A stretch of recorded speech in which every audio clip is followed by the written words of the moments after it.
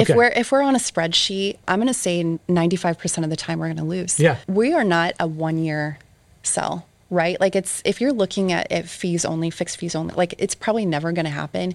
It's a 3 to 5 year strategy. And that's, I think, what is important in the TPA space is whenever you're vetting out a TPA, it's asking them, who are you owned by and what is your either long-term solution or your exit strategy? And I think that's key.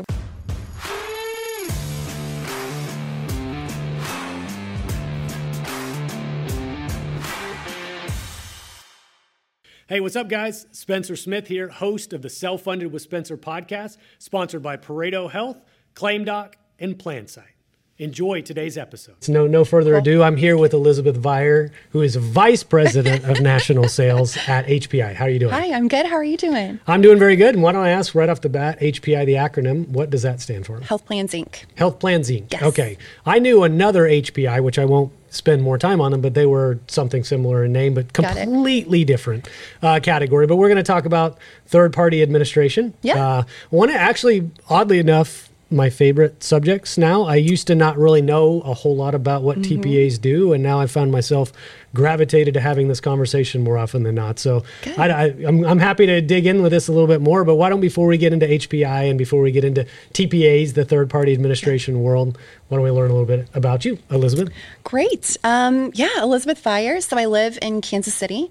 I've served kind of nationally, though, for a number of years, but really have kind of my heart is in Texas. I've done a lot of business in Texas over the last several years. So, definitely excited to be here. I've been in the TPA space now for about 10 years. Okay. Drank the Kool-Aid many years ago. Did you? Okay. Yes. Yeah. And I love it. I love whenever you see kind of the light bulb go off for not just the CFO from a financial perspective, but also from the HR person, right? Where they're like, oh, you really could help me quite a bit with our plan, right? With education to members and so forth. So, well, making their lives easier too, right? A good TPA, obviously, once everything's humming and operational, you guys are quarterbacking the whole thing. You're going to make the HR person, gal or guy's life a lot easier once everything is set up and functioning well. At Granite Peak Analytics, our passion is to educate payers and advisors to make informed PBM choices through independent data and unmatched expertise. Our unique ability to effectively eliminate prescription overspend for both plans and patients ensures our advisor clients win and retain business with pharmacy levers. Our role regularly evolves and adapts to meet the unique needs of each client in the rapidly changing pharmaceutical market. We are self-funded experts with a hyper niche on the overly complex world of pharmacy. Our objective approach and full transparency of consulting fees delivers rare financial alignment with our customers. Check out what our clients have to say at granitepeakrx.com. So that's interesting perspective, though, because I mostly think the financial component, right? Yeah. But you guys get to toe both of those lines, which is pretty cool. If we're doing what we do really well, it's providing exceptional service to both like the employer level and then also to the member level as well. Why don't we go back in time, though, because I think we have you have a couple interesting things I think that you told me about of your college career. Sure. And then even you didn't start your world in insurance either. So I'd love to hear the transition. So why don't you take me back to where you studied and what you studied in college? Yes. Yeah. So I couldn't quite make up my mind on college. I actually went to 3 different colleges. Oh, I only got 2 over coffee this morning. Okay. I'm anxious to hear the third. So I'm from a really small town in Missouri known as Boonville. And in like near Boonville, I started off in college in Fulton, Missouri, ended up lasting a year there, and then had a full ride scholarship in sports to Missouri Valley. You said you were a softball and there was a second sport. Dance. And dance. Mm-hmm. Did you have a full ride combination of those? Between the 2. Oh, wow. Yeah. Okay. Yeah. So predominantly softball. I think dance, they probably needed another gal, and I was it. So how would that work though? You did go there, right? And you did both. So I did, yes. Softball season, training, off season versus dance. How did you manage to do both of those? Yeah. Actually it was pretty easy for the most part. Like for the dance team, you were really going out for like the during halftime for like the basketball games and stuff, right? Gotcha. So fairly easy. But then I decided to transition to Kansas City, which is how I ended up there. I followed a boy at the time to a biblical college. And ironically, the day that I started, he was actually kicked out. So, well, I won't ask why. We don't want to throw him under the bus, but I could probably presume a couple of things. But so day one, he gets kicked out and you're like, what now? Like, so how did you figure out after that what to do? I was really stubborn. My parents didn't think I was making the wisest decision, especially moving from a full ride. Told me in the very beginning this was not the right fit. But me and my stubbornness, I thought I'd prove them wrong, and decided to stay there for the remainder of my years until I graduated. So buckled down, I focused, and then once I graduated in biblical counseling.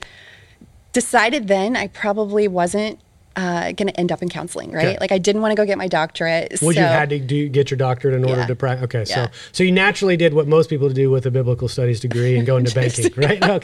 Okay. So how did the banking world enter the fray? Yes, yeah. So I needed a job during college. Ended up being a teller at a Walmart branch. Met a lot of very interesting people. And then I thought, okay, this could be my possible career path, right? And so I tried anything and everything in banking. I went from being a teller to actually opening up branches like in Arizona, and training and developing people, right? Then I went into private wealth, and then I kind of dabbled in commercial lending just very briefly. And then I finally thought, this is just not the right fit for me, right? Like I needed to do something else. What was it about it though? Because I had told you my 2-week stint in the banking world, the very first job of my career post-college, didn't work out for a number of reasons, but what ultimately drove you away from that industry out of curiosity? I was bored. You're bored. Okay. You got bored counting other people's money or what? I did. Yeah. And I wasn't making any money. So Fair enough. So then where'd you end up next? What'd you do after that? So I went to an insurance carrier, Humana, ended up working as an assistant to the sales team on their Medicare side. Okay. So it was going to open up a lot of doors for me from a sales perspective. And then as I was there and really kind of learning and training, things changed in our industry and Obamacare happened. And you started to see this shift on especially the Medicare side, and the agents that were there, they had cut an entire branch, which really resulted in about 30 or so people getting cut. And for me, it was kind of the writing on the wall, like, oh, I've got to do something different. Well, what was it specifically about Obamacare that sort of undermined that business? Yes. Looking back, I can't quite remember. I just remember it was happening and all these people were getting cut. Well, and you had enough foresight to go, I don't want to be one of those people. So then where did you find yourself next? Yeah. I was really blessed with an opportunity at my previous TPA to come in from a sales perspective. I knew nothing, frankly, about sales. Right? I knew nothing about self-funding or even a third-party administrator. I didn't even know what a consultant was at the time. And so I came in, I was given 2 kind of huge binders with a bunch of paper. Okay. They said, read over these, because it was in November, right? Nobody wants to talk to a sales rep in fourth quarter. They said, read over these and in January start calling on folks. And I thought, well, I don't even know who to call or what I would be saying, right? Well, out of curiosity, getting 2 binders and just reading through them, did that actually did it help train you? Did you feel? No. Okay, I thought maybe you were one of those few people that could read a binder worth of paper materials. Okay. No, I researched everything I could. I did LinkedIn. I reached out to folks at the TPA just to try to get a little bit of like mentorship, right? Like any sort of guidance that I could possibly get my hands on, right? And so I think by the time January finally rolled around, I knew enough to somewhat have a very high level conversation, right? But anything above that or like below that, like no way. I think it was though having a lot of energy and being really invested in my own career, right? It was like, how am I going to make this work? Because there's no way I'm failing at this point. It was too good of an opportunity to to not take advantage of. Well, that's interesting because I had a similar path to get into sales as a little later, not later in my career per se, but I didn't start there and I didn't ever actually envision myself being there. But it was a similar thing where I started in the fourth quarter, didn't know what I was doing, kind of understood the stop loss product well enough to, they felt like, hey, he'll pick it up. But there was a fairly steep learning curve. Then on top of that, learning the art of sales on the job in real time and trying to figure out this whole thing. But obviously it worked out and I'm happy it did. I just poured everything I could into being the best technical expert of the product I could possibly be. And I felt like the other things might sort of take care of themselves and come naturally over time. So did you experience any of that yourself? I did. So I pretty early on and in that sales position, my previous boss had made a comment about if you can be the resource for people, like that's how you end up getting the business, right? That's like, smart. Yeah. And it may not be at the time when they're asking you the question, like we may not be the great fit at that one point in time, but if they ever have a question and they think, I need to call Elizabeth, like that's how you're going to win them over. I'd 100% agree with that person, whoever that was that gave you that advice. I found that, like, we were talking about the stop loss videos I did. You said you watched some of those and helped you learn, and I appreciate that. But I am not the absolute foremost stop loss expert in the world. There are plenty of people, even in my own organization at Pareto, that I ask questions about stop loss. I know a lot, but I don't know everything. But people would associate me with that, right? Absolutely. I became the person that immediately they're like, well, probably Spencer has a video or call him. And so just by sort of associating and branding myself that way, you become that. And I think that's absolutely unequivocally true. What about picking up the art of sales though? Were you fairly naturally good at it or did it take some time, you feel like? Pareto Health is the manager of the largest employee benefits group captive in the United States. And it's also now the main sponsor of the Self-Funded with Spencer podcast. I chose to partner with Pareto Health for three main reasons. Number one, their dedication to improving the world of health benefits. Number two, their mission to reduce volatility and to make self-funding simple for mid-sized employers. And number three, the strength and scale of their program. With over 2,300 member groups and more than $1 billion of stop-loss premium under management, Pareto Health is the most robust solution of its kind in the country, period. Stay tuned for more information because I'm sure I'll be featuring them on an episode of the podcast very soon. Visit Pareto Health at paretohealth.com or follow them on LinkedIn to stay up to date on the latest news and developments. Well, at the end of the day, people do business with who they like, right? So I try to have a lot of energy. I try to really seek to understand where somebody's coming from, right? Like, because if I can understand what you want and your needs, like then I can hopefully try to provide you with the best solution. I think for me, I'm still learning. I am constantly reading all the time about professional development, right? Like whether it's the actual healthcare space, whether it's sales, it could be marketing, it could be, such a variety of different things. But I think that's really cool about what we do is that there's never like a stopping point to learning, right? I'm always on this track to. Well, I think even if you're really good, if you stop, somebody else is going to beat you, right? Because they're going to keep going. So is there anything that like recent books or any nuggets that you've pulled that you really enjoyed? Or is there something you're reading right now that you really like? Yes. I'm actually reading a Simon Sinek book right now. It's not the why book. I'm actually drawing a blank on the title of it, but I'm in the middle of it right now. And it's just talking through leadership and what it means to actually be a solid leader, right? Cool. Very cool. Yeah, I appreciate it's refreshing to hear somebody in your position talk about that continuation of learning. And I do think that's a career-long and that's a lifelong endeavor. Before we dig into the transition to HPI, and obviously we'll spend a bulk of the conversation there, you told me a pretty funny skydiving story. So I don't know what it is. There's a mini theme of this podcast for people skydive. I'm guessing someday I'm going to have to skydive. But you had almost like the one time you did skydiving was a pretty unique and kind of scary experience. So it was super scary. Could you tell us that story? Yeah, absolutely. I was younger at the time, right? I would never do it now. Now that I'm older, but we had about 6 people in our group. We all decided to go through training. That was, it was probably 6 to 8 hours long. And after that, you were able to go skydiving solo. So like didn't go with an instructor. They fit 3 of us each on these super small planes. And so we had the first group go up. everybody came down, but the last guy who came down, he, your parachute was supposed to automatically flare up. His did not. So whenever he came down, it's like waving in the air, right? And you're watching this from the ground, We're watching it from the ground, yeah. And then, you're supposed to have this reserve parachute, basically. Well, when he went to go push or pull down on the lever, all of a sudden the second parachute came up, and now they're like both flopping in the wind, right?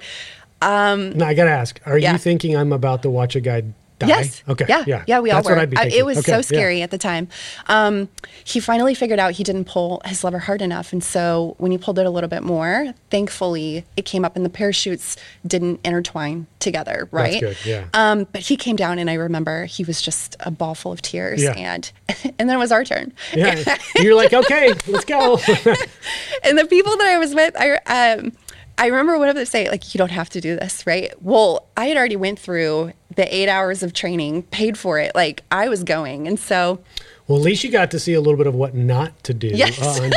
So did your automatic one shoot open when you came down? Well, you were telling me, though, this was really interesting because I had this vision of somebody jumping on a plane. The door opens and you're like, see you later, and you jump out. That's not. So what did you guys do? Because it was totally different. I think with an instructor, you might just jump out of the back. But if you're solo, for us, they actually, so the lightest person had to go last. So the other two went before me.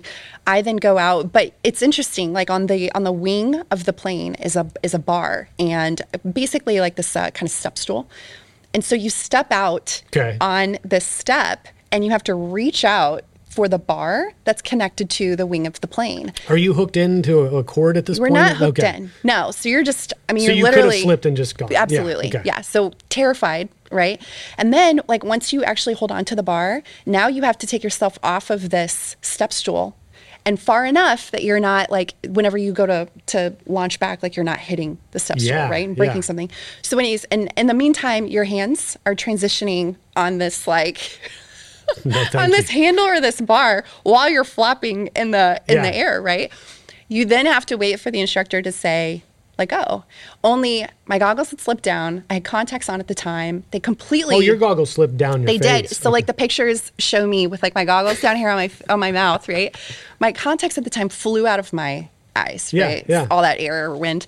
And I couldn't quite tell. I was blind as a bat at the time, and I couldn't quite tell if he was saying let go or stay or like, what. No. So So I eventually, in all faith, had to let go, and thankfully everything ended up working out. So you said you couldn't. Were you able to see like as you were descending in the air? Did you see everything was very blurry. So. Okay. Well, so we know the ending of the story. Obviously, you landed successfully, but tell me that 10, 15, 20 seconds of free fall. What was everything like? It was the scariest thing that I've done. Yeah. But you didn't, when you landed and you were safe, you didn't think you're ever going to do that again, or no? I thought maybe eventually I would do it again. Now that I'm older, though, I mean, my gosh, that was 15, 16 years ago. There's no way I would do it. Yeah. There was a guy, we talked about Travis, right? Yes. Travis, I think, has done something like 500 jumps or 1,000. I can't remember. And it's like, he just will randomly be like, hey, you want to go jump out of a plane? And then he'll go and finish his day. And I'm like, there's no way I could possibly do that. But look, why don't we do this? I think it's a good segue to start transitioning into HPI. Great. Before we get into that, though, how'd you get there? Like, what was the precursor to it? Yes. Yeah. So, as I mentioned, I worked for a previous TPA. I had a lot of success there. It was a really great company. Ended up leaving there after about 7 years. Okay. Because oftentimes what you find in the TPA space is you've got a few different types of TPAs. You have those that are owned by the BUCAs, right? Your Blue Cross, United, Cigna, Aetna, or you have those that are owned by private equity funds. And it's happening more and more in the space, especially over the last couple of years. And sometimes they don't even make large announcements or press releases about it, right? Like it just happens, and then it's like it's pretty quiet across the board. For me, I did see the writing on the wall as far as the TPA at the time being acquired by a BUCA, and I'd been in the TPA space for long enough at that point that I saw the value of what an independent TPA brought to a client. And so when I went to look at a different space, I didn't know if I wanted to stay in the TPA space, though. I knew for sure I was not going to go to the carrier side, right? Like I drank the Kool-Aid long enough on the TPA side. But I just didn't know if I wanted to go into stop loss, PBM, what that might look like. And I learned from a couple of friends in the reinsurance industry that HPI was a really solid TPA. And I thought, I've never even heard of HPI before. Like, who's this TPA? Ended up meeting At the time, my previous boss and the CEO, and I just loved the culture of the company and ended up making a jump from my previous TPA to this one. I've been here almost 3 years though, and they've stayed true to the promises that they made at the very beginning. Yeah, and what is it about? I mean, I think I understand the disassociation with BUCAs, right? I think I understand how that independence can help. But from your perspective, where there's also that independence away from private equity sort of calling the shots or motivating you to do certain things that may or may not have been done if you didn't have that pressure. So what is it about that that's really crucial for you? Yes. So like in the BUCA world, right, or the private equity world, like you have to adhere to shareholders, right, like driving profits up. And in some cases, like let's just say the BUCA cases, you're kind of in this box, so to speak, right, like the solutions that work best for them.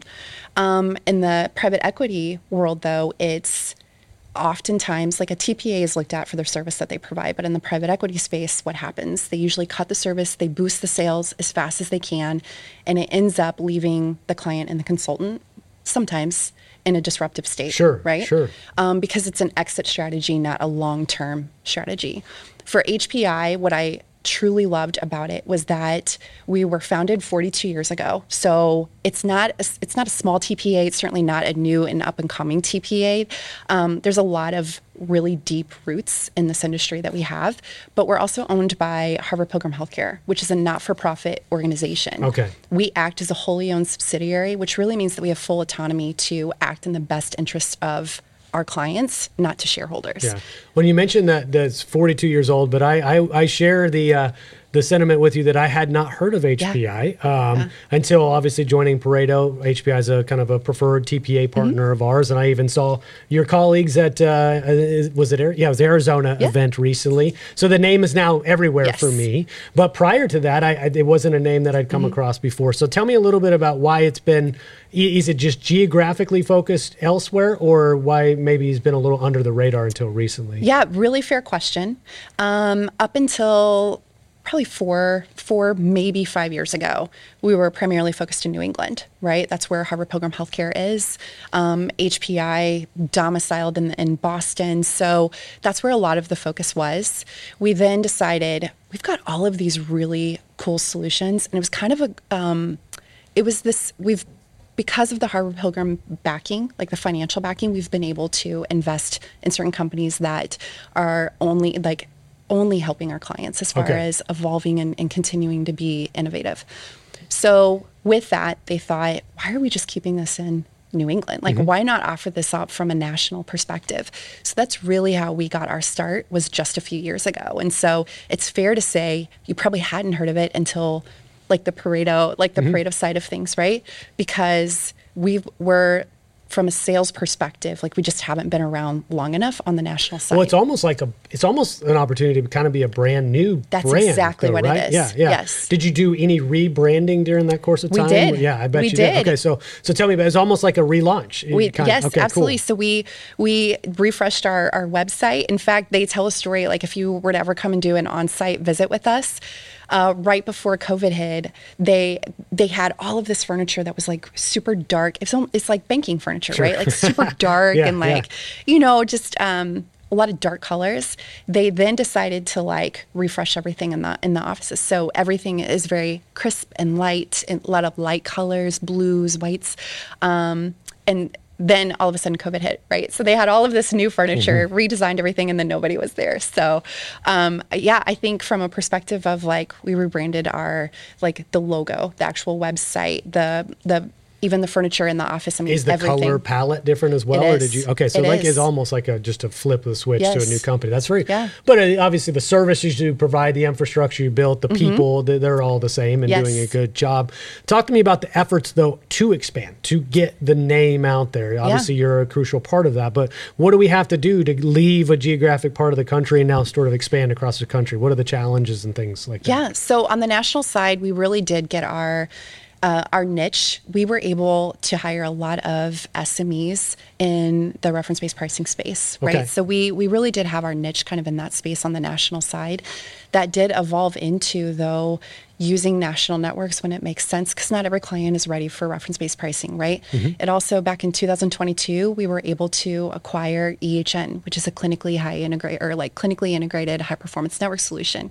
They're in 16 markets, but at times we have clients that want to use them as well. And so we had to become very flexible outside, like on the national team, right? And that didn't necessarily mean saying yes to every cost containment solution that a client or a consultant wanted to bring to the table, but it was, how do we responsibly sell and continue to, I feel like, be proactive in both from the client management perspective as we grew.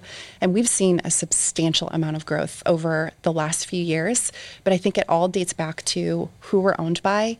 And having that not-for-profit kind of backing behind us, it really does allow us to invest in tools and resources and companies that, again, only help to provide value for our clients. It's a little bit of a misnomer, too, that this notion of an independence means you'll do business with anybody and everybody, right? You do actually have to be selective, because there are situations where that company maybe has a bad reputation, there's issues with them, doesn't really fit, and you have to be honest about whether or not it could bolt on to what you do, or it will have a good outcome if you guys were to partner. So that's a very delicate balance, though, to strike, because then you also don't want to suggest you have preferential treatment or you're saying no to things that the client really wants.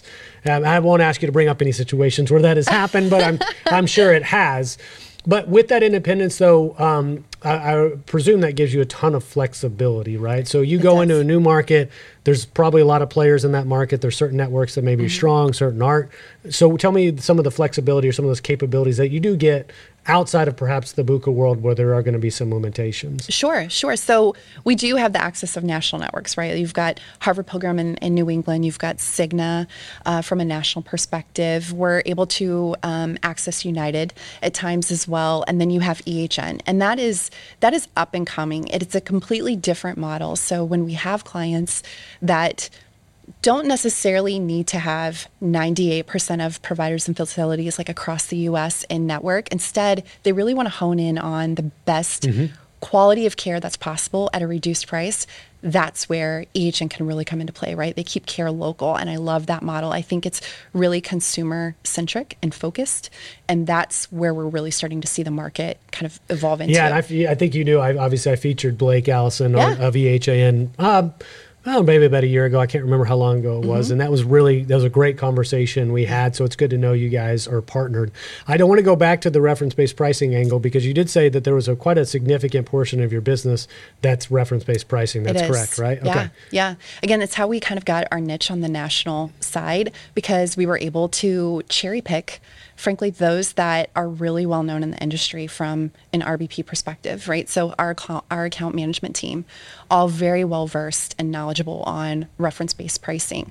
The sales team that we have, came from selling, whether it was a reference-based pricing vendor themselves, or if it was just, there was a lot, like in my experience, it was selling a lot of RBP at my previous TPA, but it was all of these SMEs that kind of came to the table and said, okay, we have a lot of RBP experience. We know what works and what doesn't work. Now, how do we invest in that model? Right? Yeah, and I feel like there's a little bit of an evolution of the RBP space. I told you when we were having coffee, ClaimDoc is a formal sponsor of the podcast, but I still obviously get to maintain independence to talking about that.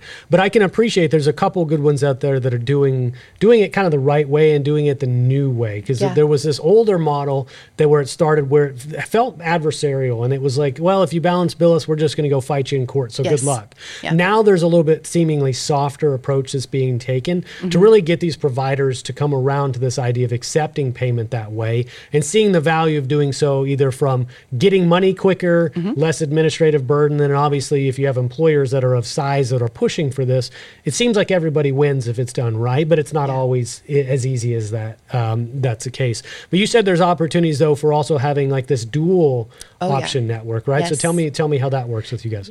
PlanSight is a complete game changer in the world of insurance brokering.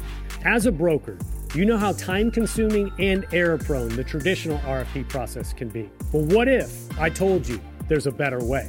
PlanSight is the only end-to-end RFP solution on the market made specifically for benefits agencies. It's like having a superpower that gets you an average of 8 to 10 hours back per employer renewal per year. And the best part? PlanSite supports all carriers, all funding types, and all group sizes for over 20 different benefits. If you're ready to make your RFP process faster, more efficient, and more profitable, it's time to call PlanSite. Visit plansite.com now to book a free demo and discover the future of insurance renewals. Yeah, so there's a couple of scenarios, right? So we just recently won a pretty large client who had a BUCA in place as an administrator. They weren't quite ready yet to leave that fully behind. And so they hired HPI and EHN along with like a wrap of reference-based pricing as another product solution, right? And they're incentivizing that by offering a $0 deductible, whereas they increase the BUCA deductible, right? So it's incentivizing through plan design, but it's also a way for us to come in and say, okay, at the end of the plan year, let us show you how well we actually performed, right? Like how much it was that we actually saved you.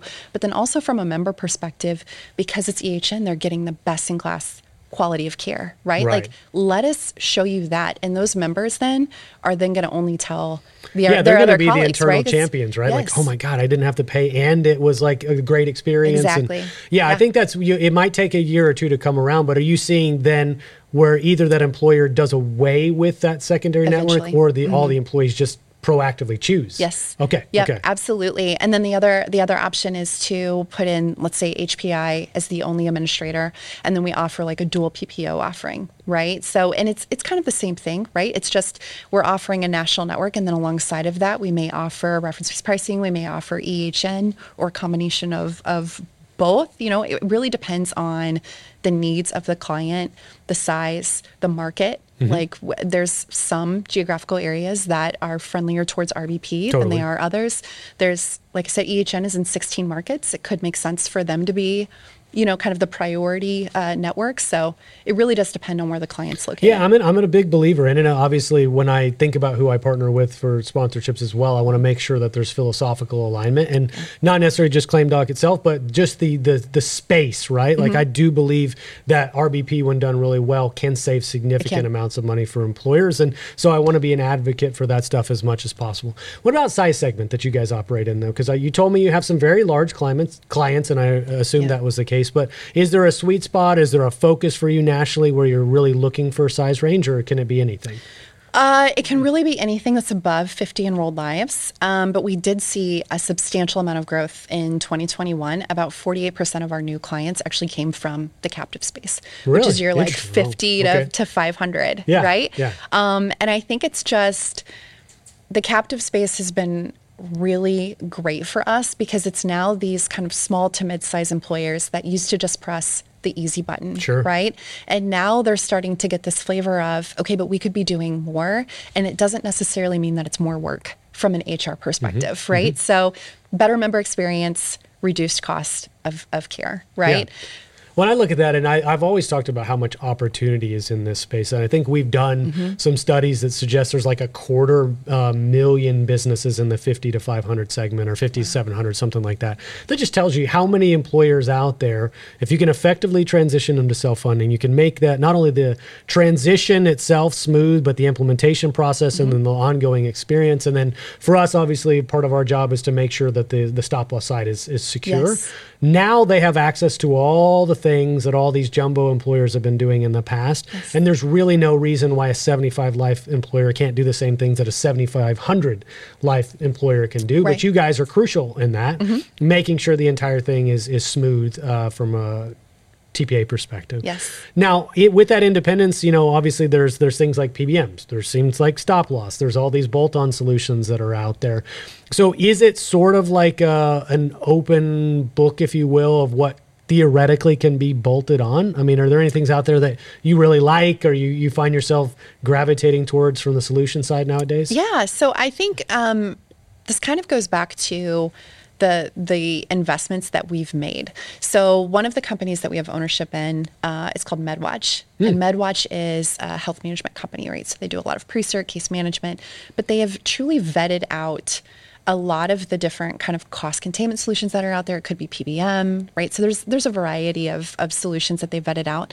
But I think it's really making sure that we, once we have a client in place, it's really making sure that we're appropriately managing care, right? We're looking at access. We're looking at solutions that should be in place. It's vetting out the appropriate vendors. And so while we may not say yes to every, like if you look at the PBM space, I feel like every day there is a new PBM solution that's popping up, right? There really is, yeah. So we have to make sure that we're doing our due diligence to not just say yes to anything and everything, but truly understanding, like if you were to have a meeting with us, we would say, we want to understand the intent of the client's plan, the intent for messaging to employees.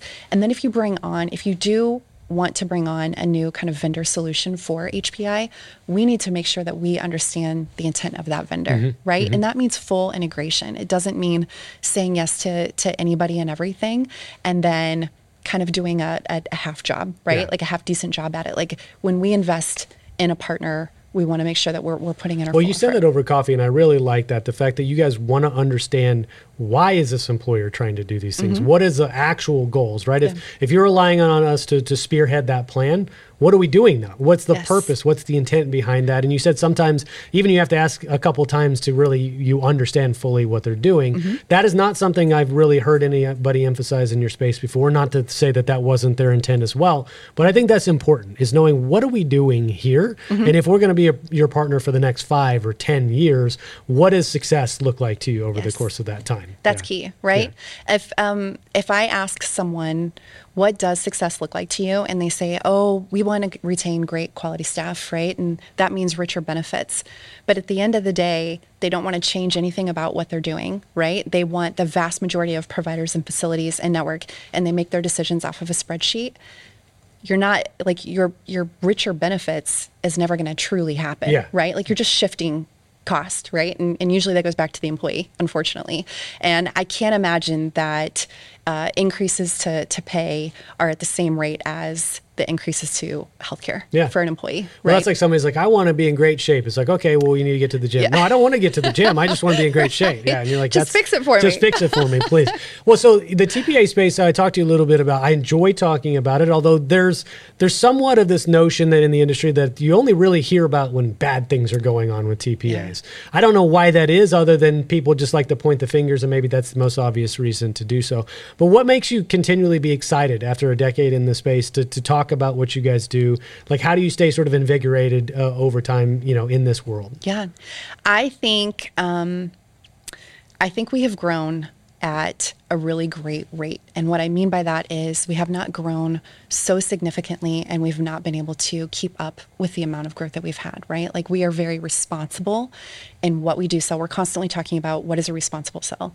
And that doesn't mean going into a certain geographical area and selling RBP when we know for a fact there's a lot of pushback or balance billing, right? It means, again, truly understanding what is it that the client wants, and how can we actually help them? How can we evolve them from point A to point Z successfully with very little disruption? And sometimes it's doing like a crawl, walk, and run approach, right? It could be putting them on a national network and then evolving them into like an EHN model. It could be when we're on a finalist presentation, we often get asked, well, what's your recommendations as far as what types of cost containment solutions we can put in place?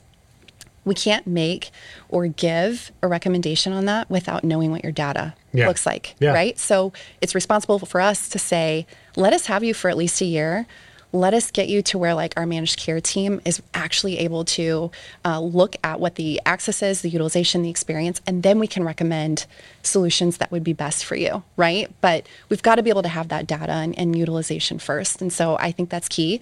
I think it's also going back to, again, because we're owned by that not-for-profit, we're able to invest in our team. Okay. And that itself is key. So unique to, I believe, HPI, I've never heard of anybody else in the space doing it. Because we're known for service, the TPA spaces, we actually tie 6% of our team's bonus to more than 40 different internal performance metrics. Okay. So I always say, like, every TPA should be able to put fees at risk for performance guarantees, but I feel like we go one step above that by actually incentivizing our teams internally to do a phenomenal job, right? It's our own performance metrics. It's accountability for what we're providing to not just our clients, but our consultants. It's the stop loss and PBM partners that we have. It's the cost containment solutions that we have, right? So it goes back to fully understanding the intent of anything and everything that we do put in. Yeah, and so when I know that a lot of consultants ultimately listen to this, if I think about what the audience is made up of, although I don't have true exact metrics of everybody's title and everybody's space, I do know just based on feedback that there are a lot of consultants that listen to this. And so you're kind of speaking to a potential audience that would want to do business with you. But what is the ideal sort of persona of a consultant partner of yours, that who you want to work with? Because I think it is really crucial to be able to state this is the type of people that we are successful with. So in your mind, what is that? Yeah. ClaimDoc is a medical claim auditing and member advocacy company. We provide fiduciary services to employer-sponsored benefit plans, and allowing them to create an environment where we ensure that the benefit plans are being charged on a fair and reasonable basis. My business is basically people, and it become a real simple transition. We thought it was going to be far more complex. I've saved, we'll say, hundreds of thousands of dollars. I could not say enough about ClaimDoc. You said it earlier, it's really easy to blame the TPA, even if it's not the TPA that's at fault, right? Like, our job is to make sure that the best in class vendors are kind of plug and play, right? So whenever a PBM may not be performing at its best, like, we should be able to plug in another PBM that will perform at its best, right? Okay. I feel like that's a large part of what we do for our clients. But a partner from a consultant perspective is really making sure that they're in this as a partnership, right? Like, it is definitely a long-term strategy. It's not the moment that something is disruptive or there is a challenge, it's coming at us and blaming us, right? Or getting the client involved. Like, it's truly coming together to find resolution for the challenge that's currently there, right? Because there's always going to be some sort of hiccup. That's right. It could be provider. Yeah, I don't think there's the presumption to never be, we will never make a mistake. Yeah, it's like, right. If we do or something happens, we can fix it as quickly as possible. That's key, right? It's always coming together to find a resolution. And so we do look for those key consultants. And I will say we're very blessed at HPI to have found the right partners, right? Good. Like, those who truly do want to come to the table, provide. There's some that do, like, I've got a couple of friends out in Austin who they constantly want to kind of push the envelope as far as new solutions in place, but there's a huge level of respect there whenever we come back and say, yeah, okay, we'll do this for you, or no, that's not, like, we vetted this solution out or whatnot. So yeah. Well, that's it. And you're probably like us too. We don't like to be spreadsheeted. Obviously, we have a big initiative where we want to go beyond the spreadsheet. It's all part of how we sell. But I presume TPAs are easy to spreadsheet in the fact that you can show your admin fees and you can say, well, that one's cheaper than that one. But that doesn't even tell 1% of the entire story. So how do you sort of make HPI's value proposition jump off a page if you find yourself in that position? Or are you only seeking to do business with consultants that don't even put you in that situation in the first place? That's key. Okay. If we're on a spreadsheet, I'm going to say, and it could just be because of the 10 years of experience that I have, I'm going to say 95% of the time we're going to lose. Yeah. Because you're right. Like, we are not a 1-year sell, right? Like, if you're looking at fees only, fixed fees only, like, it's probably never going to happen. It's a 3 to 5 year strategy. And that's, I think, what is important in the TPA space is whenever you're vetting out a TPA, it's asking them, who are you owned by, and what is your either long-term solution or your exit strategy? And I think that's key, right? Because as a client or a consultant, you don't want someone who has an exit strategy of the next 2 years, right? Especially in the self-funded space. Like, you're like, I'm not even going to be here in 2 years, right? So good luck. Yeah. Yeah, well, it's funny, though, because people within the components of a self-funded plan tend to fixate on the things that are fixed costs in nature, right? So the administrative fees, the stop loss fees, and they'll spend all their time obsessing over that, which might make up a third of the entire plan spend or less. And so it's like, if you could just get them outside of this mentality of constantly buying on price, presumably if you're always buying on price, you're getting something that's being diluted in value or is not as good as something else that's out there. And then if you focus on the component, which is the claims, that is the variable component, which is really driving all the other fixed fees as well, I believe both of those those things will take care of themselves. And so that's the way that we sort of filter out the people that we do and don't want to work with as well. But why don't we zoom out, Elizabeth? I know you probably you have a plane to catch, so you definitely got to get on your way. But let's zoom out big picture stuff, right? I always like to ask a very similar question is your perspective on where this healthcare system that we have is going. So are you bullish? Are you optimistic? Are you pessimistic? Tell me your thoughts there. I'm excited about it. I think we have finally come around to a very consumer-centric model, right? Okay. And we're seeing that. And I feel like the innovative solutions that we're bringing to the table, it's not just the clients who are asking for it or the consultants that are asking for it. It is actual partners within the space that are coming together to the table to say, how do we prevent unnecessary care and truly help the member navigate through the healthcare system? Like that's the biggest key, right? I could use myself as an example. I went and saw my primary care physician who I've had for 15 plus years. Took me 6 weeks to go see her. And then upon seeing her, I was referred to a specialist. Only it took me 5 weeks to actually get the referral, right? And I still haven't even gotten a call back, and that was 2 weeks ago. Yeah. So it's just, for me, even being in this space and I am healthy, it's not easy to navigate through the healthcare system. No. So how can we be better at that? And I'm excited for what's to come. Yeah. Do you believe the private sector that we're going to figure it out? I mean, do you think I know it's not going to be easy, but do you feel like that we've got an opportunity to do this? I do. Okay. I do. I think we've truly evolved, especially since COVID. And I'm just excited to see it. Yeah, there's almost, and I don't like this idea of reimagining or resetting, but there was a little bit of a pause, and I think that pause did cause some reflection. Yes. Obviously, we saw the proliferation of virtual primary care and telehealth and things like that, and those are definitely here to stay. I'm bullish on direct primary care. I'm bullish on some things that really take us back to this notion of care, actual care in our healthcare system, not just running you through a system. And so I am hopeful, right? But it's not an overnight thing. And, I don't perceive that it's going to happen in the next couple of years, but I do believe we'll figure this thing out one way or another. And so I want to participate in that as much as possible. So why don't we do this? I'll ask you closing thoughts. What would you like the folks to think about as they part ways with us? Yeah, I would go back again to, if you're vetting out a TPA, ask them who they're owned by and what their strategy actually is. I know at HPI, we're looking at more than just what can we do for our clients. We have, for an example, next week, we're hosting our first Women's Advisory Healthcare Council. We're very excited about it because it's giving the opportunity for females across the industry. And it could be a variety of different consultants from all over. It could be stop loss, PBM, cost containment, females that are coming together to really talk through what's the success that others have had, what are the current challenges. So really giving a voice to these women, and I love that. Very cool. How would we find out about that? I know it's obviously, by the time this comes out, it'll be too late, but is this something that's going to be on a webinar or? So we are actually, we're doing the council event next week, and then this is going to help launch into women's events across the U.S. Moving forward. Very cool. So, what's it going to be called, or did you say the name of it already? We haven't officially come up with a name other than Women's Healthcare Advisory Council. Well, by the time this gets posted, hopefully we'll got the name set, and I'll link to it and all that good stuff. But I do appreciate you coming down and having a conversation with me. I hope this was enjoyable for you, but I really, really enjoyed it as well. And maybe we'll do a year or two down the line, we'll do this again. Sounds good. Thanks for the opportunity. Yeah.